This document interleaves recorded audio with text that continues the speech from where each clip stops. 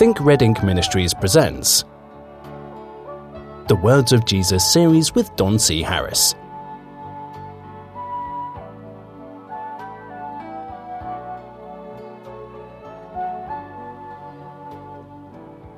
Hello friends, welcome once again to the Words of Jesus series. I'm Don Harris of Think Red Ink Ministries. My goal is to reinforce Christianity with the wisdom and words of Jesus, which you might not be so aware are written in your Bible in red ink. I know there's a lot of Bibles that don't have red ink, but many of them do. And thus the whole crux of our ministry, the whole push behind what we do here, we want you to think red ink. Do you know what Jesus did? Do you know what he said to do? You will after this series.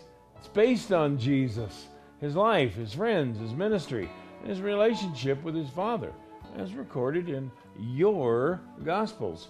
Now, you know, if you look into what Jesus has said and these kind of things, you're going to be surprised, perhaps a little shocked, I don't know, but it's going to occur to you, oh my goodness, Jesus wasn't a Baptist. Nope, sorry, he wasn't. He wasn't a Presbyterian, he wasn't a Catholic. These denominations are, I believe that they probably all came about because of the good intentions of many people that were trying to make religion usable, tolerable, livable, I don't know, whatever their reasons were. But for whatever reason that they had for what they did, we have very, very many denominations that love to just not preach on some of the things we've been talking about. I don't know if it's because they don't understand it or because they feel sorry for you that you're not going to understand. I don't know what their motivations are, but frankly, we don't care. We're just going to go ahead and read these things and talk about them anyway. And we're going to believe what we see written here. And if we find out that Jesus wasn't a Trinitarian, I'm not going to cry about it. Are you? If you find out that Jesus wasn't all excited about water baptism, is that going to bother you? Because, these are things that you're apt to find. And if you do, it's not because we're, delving into some secret and mysterious thing out there that is going to carry us all away and carry us to hell. No. These wonderful things that are written for us in the Scriptures, they're for our admonition. That's what they're there for. So we should read them and understand them as best we can. We have been talking from the 15th chapter of this book, Words of Jesus. And this all happened when Jesus decided to heal this crippled fellow at the pool of Bethesda. And the Pharisees are going nuts. They're saying you can't do that. He's not of God because he does these things on the Sabbath day. Jesus is trying to explain to them a few things. One of them is that my Father works on this day, therefore I work on this day. Do you want to know how it works between me and my Father? Do you really want to know this? Do you want me to explain this to you? I'll explain it to you, but I doubt you're going to understand it. As a matter of fact, we're going to be talking about John here in just a moment. John the Baptist, and Jesus actually used John the Baptist in another gospel. I think we may be coming up on that pretty fast, but there was a time when the Pharisees came to Jesus and said to him, how are you doing these miracles? By what authority do you do these miracles? And who gave you this authority? Well, here, I think these incidents here are the same. They were just recorded differently because different men heard things that they wrote down. But I think this is that very interchange that took place in another gospel, and we'll run into that when they ask him, by whose authority do you do this? And as it continues, and as we will read in the future, Jesus explains to them nothing at all. And he does that by saying, okay, you want to ask me a question? I'll ask you a question. Answer mine, I'll answer yours. Now, there's many people who say, ooh, he tricky, you know. He was able to avoid that question like a New York lawyer or whatever else they say. I don't know what they say.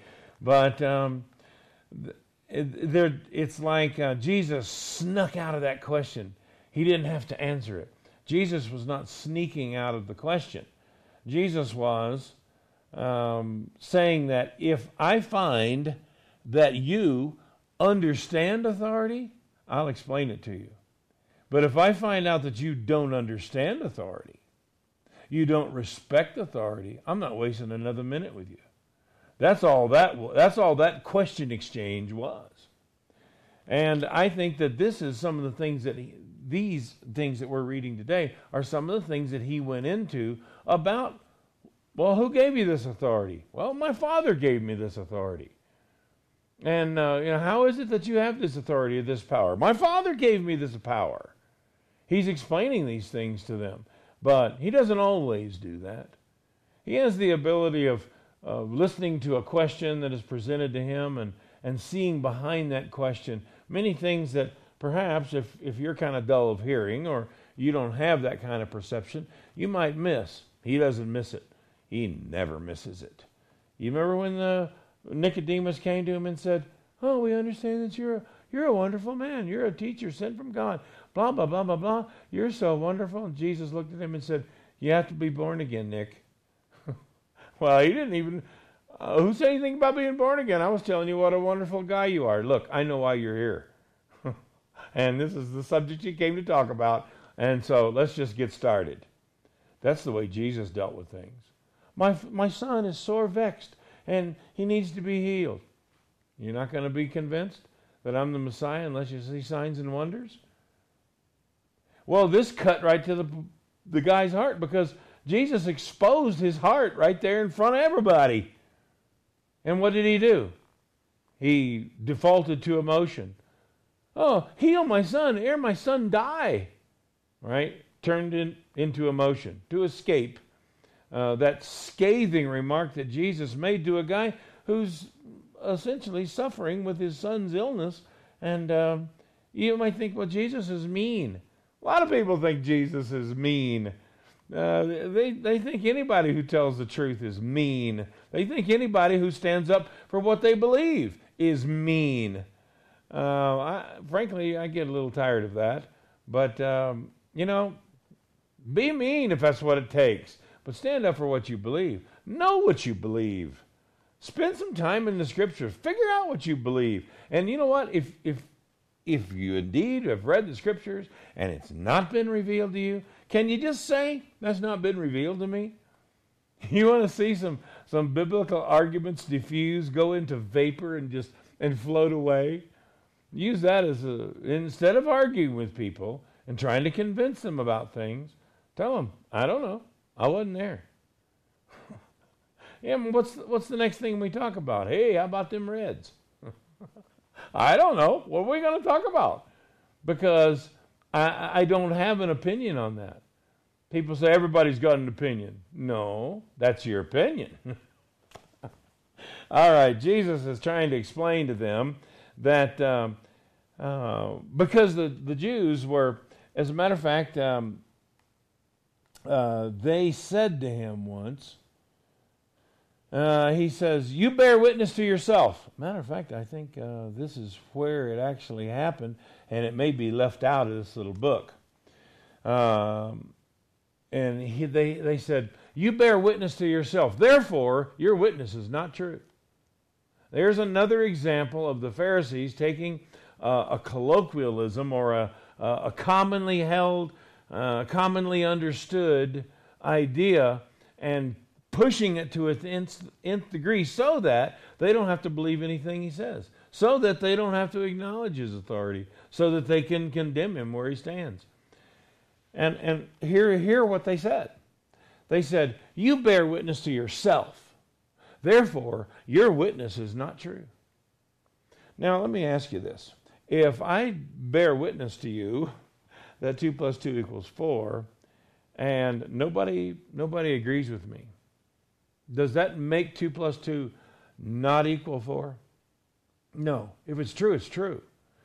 they've taken an idea of rules in the world of adjudication of the judicious world. In that, in those days, if you accuse somebody of breaking or violating a commandment of God that was punishable by death, all you had to do was go get a friend that's willing to lie with you, and have him witness on the stand, so to speak, that he knows it to be true too.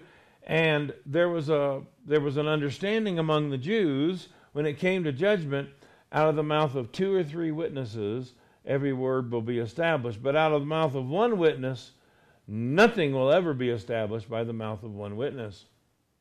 Now, the Jews took that concept and tried to apply it to Jesus. And I'm going to show you how this fits into today. They took that concept and tried to apply it to Jesus arbitrarily, forcing this on him and saying, you bear witness to yourself. Therefore, or because of that, because there is only one witness here, your witness is not true. Now, if you want to say your witness is not valid, I'm with you. It is not. You can't establish anything by the mouth of one witness. The Bible's very clear about that. Your witness is not established. Your witness is not valid. I get that.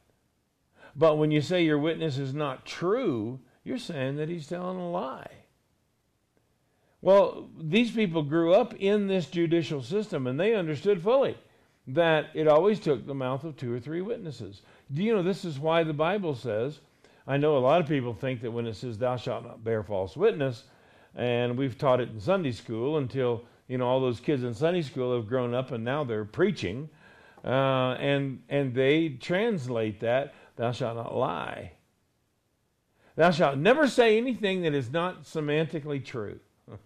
That's why they don't go to that kind of extent, but they have pretty much dwindled down that commandment. That commandment is, thou shalt not perjure thyself. This is to lie under oath. You're taking an oath that what I'm saying is true. And the Lord says that I don't want anybody punished. I don't want anybody executed at the mouth of one witness. 2, 3 people. Let's go for more than one. And one person will not put anybody to death. Now, that's an interesting concept, and if the Lord came up with it, it's got myriads of wisdom and years of understanding behind it, and we're going to look at these kind of things as time goes by. But the commandment is, thou shalt not bear false witness, is not thou shalt not lie.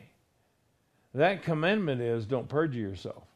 Don't ever bring a witness against a neighbor falsely. This was the preservation of our judicial system. This was the preservation of truth in our judicial system.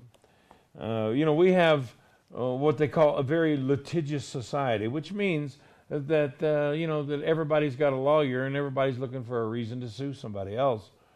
We've had presidential candidates run on what they call tort reform. We've had them talk about frivolous lawsuits. We all know what this is all about. And there are ideas that people are out there looking for reasons to sue people for large amounts of money, and placing blame upon people that in a lot of cases are indeed frivolous, almost ridiculous. So in order to stop that, this is why that commandment came about, that you're not going to bear false witness. I have said before that you could fix this situation with tort reform easily with one little rule, and that is that if you sue somebody and this lawsuit, this case proves without a doubt to be a frivolous lawsuit, inflated lawsuit. You never hear anybody being sued for millions and billions of dollars. And you find out later that that particular state has a cap on lawsuits, and it cost them $100,000. You might think justice was served, but it wasn't. So you find these people making these wild lawsuits.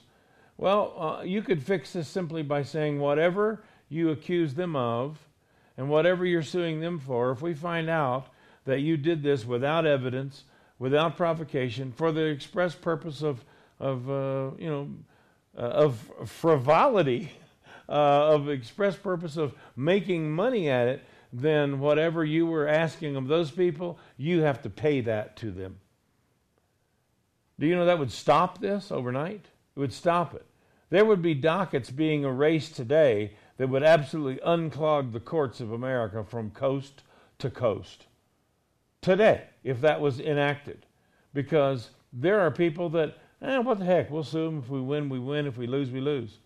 No, not according to the Scriptures. Because that concept came from the Scriptures that if you accuse somebody falsely, then whatever you're accusing them of, whatever penalties were going to be invoked upon that person, will be then turned upon you. And so that kept those kind of things down to a minimum. Isn't God wonderful, the way He does business? The way He runs His courts, the way He runs His people, the way He tells them what to do? He's worthy of your attention. And He's very much worthy of your admiration and your worship. Now, Jesus was trying to explain to these people about authority, and I think He wanted to be convinced that they knew something about it. And so He explains to them, as they accuse Him, you bear witness to yourself. We don't see anybody else out here bearing witness to you, and therefore your witness is not true. He explains in the verse that's essentially not in the Scripture. Okay, I guess it's not. He explains to them, he says, I do bear witness to myself, but my witness is still true. Well, that's entirely possible. You can bear witness to the truth alone, but that doesn't make the truth a lie. And that's exactly where Jesus found Himself. But as He was speaking to them, He was saying, there are other things in the world that bear witness to me. Let's read what He had to say. He says, I of my own self can do nothing. As I hear, I judge, as my judgment is just, because I seek not my own will, but the will of my Father which has sent me. I bear witness of myself, and if I bear witness of myself, my witness is not true. And He is saying, not valid. I know that is against the rules that are set up about the judicial system of Jerusalem. I know you're not under any obligation to believe what I say because I am bearing witness of myself.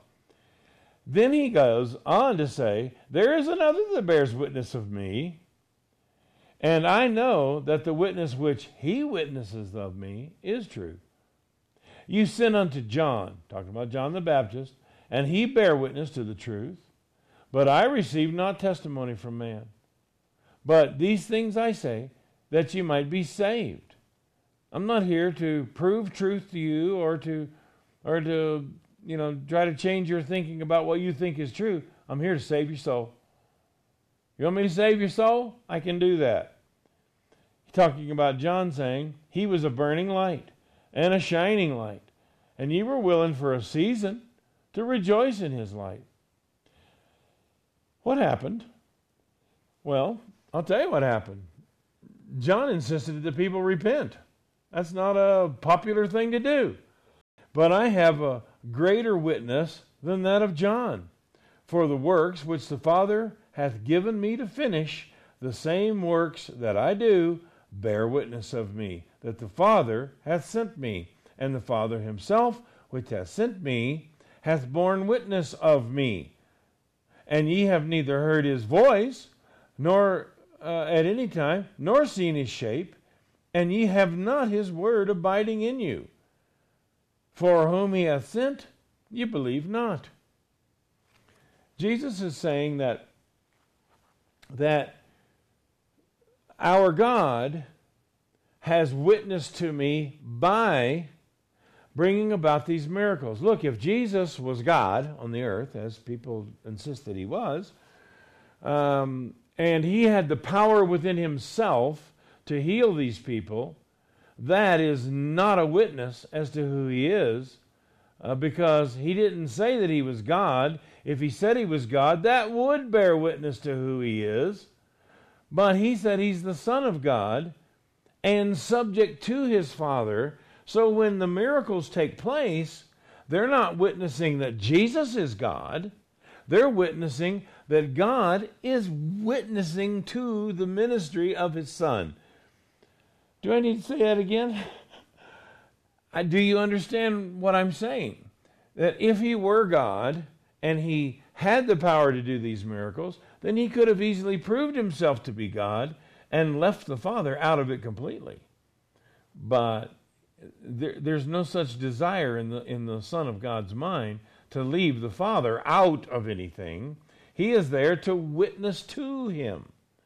And there's supposed to be an unbroken link between he and the Father. Therefore, he says, I can't do anything. I can't do anything. I can't do anything. Why is he saying this? We see you doing stuff. Yeah, but that's not me. I'm just doing what the Father tells me to do. He doeth the works. And because he does the works, there's your witness as that I am who I say I am. If we have a witness like a miracle, we have something in the earth that is, it's unheard of. Well, that's essentially what a miracle is, isn't it? It's something we never heard of. It's something that defies the laws of nature all around us. It's a miracle. And by nature of it being a miracle, we're putting that into the hands of God as his doing. And here you have it. Wow, it's just as clear as it can be. When the Father does these miracles, he's witnessing to the person on the earth that is executing those miracles. One of the reasons why I have such trouble with modern day healers and miracle workers and mind readers and all the rest of this stuff is that the idea of these miraculous events were for witness purposes. They're always for witness purposes. Otherwise, it's just totally unfair for God to heal that guy and not this one. No, the unfairness is not a characteristic you're going to find within the Lord God. He's going to do things fairly. So what's happening?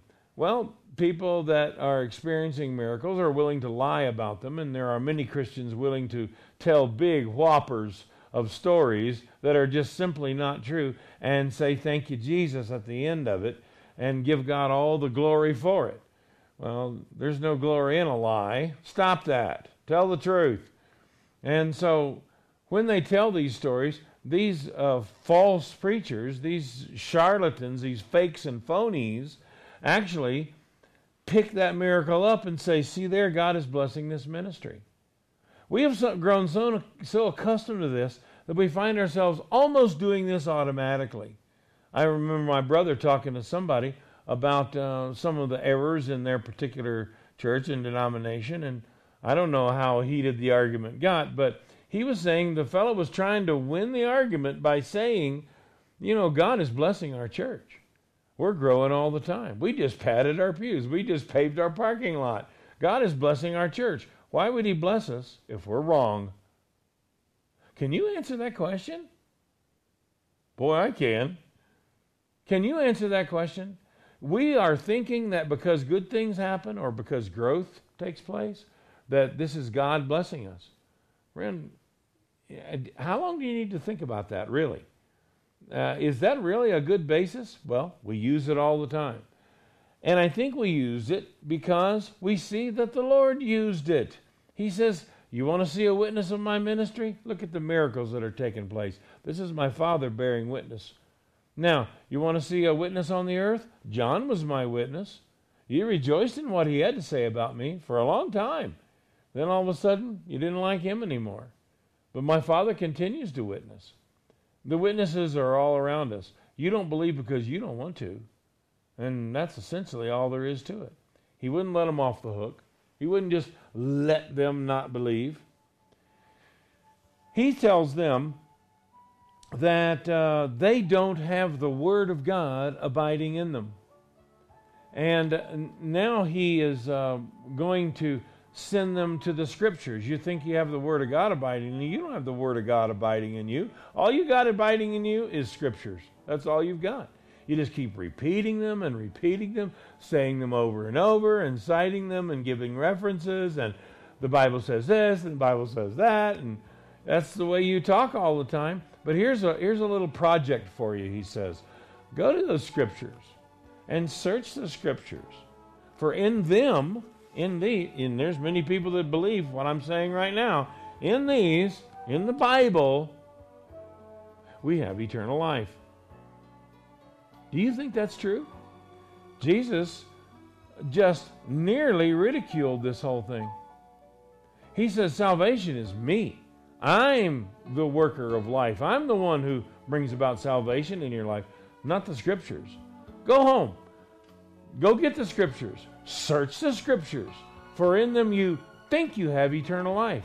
Listen, if the Scriptures gave us eternal life, do you think Jesus would have indiscriminately stuck the word think into that Scripture? I don't believe it. He would have said, search the Scriptures, for in them you have eternal life, if there were eternal life in them. But there's not. There's not eternal life in your Bible. Eternal life comes from Jesus Christ. He says, search the Scriptures. In them you think you have eternal life. They are they which testify of me. You're not going to get around me. This is one of the reasons they hated him, was because he insisted, you're never going to do this without me. So you might as well settle this authority thing. You might as well settle this power thing, this sonship thing, this God thing. You might as well get all this worked out, because until you do, you're never going to understand anything. And I'll tell you something else you're not going to do. You're never going to know the Father. Because the only way to know the Father is through the Son, to whomsoever the Son will reveal him. All right, time's for us to go already. Sorry about that. Thank you so much. We'll see you next time. You've been watching the Words of Jesus series. Bye-bye.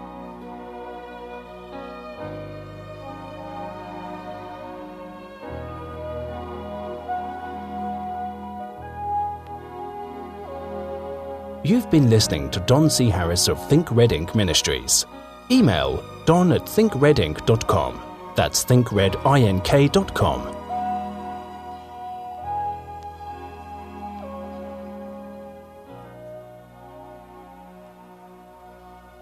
Join us again for the next episode in the Words of Jesus series.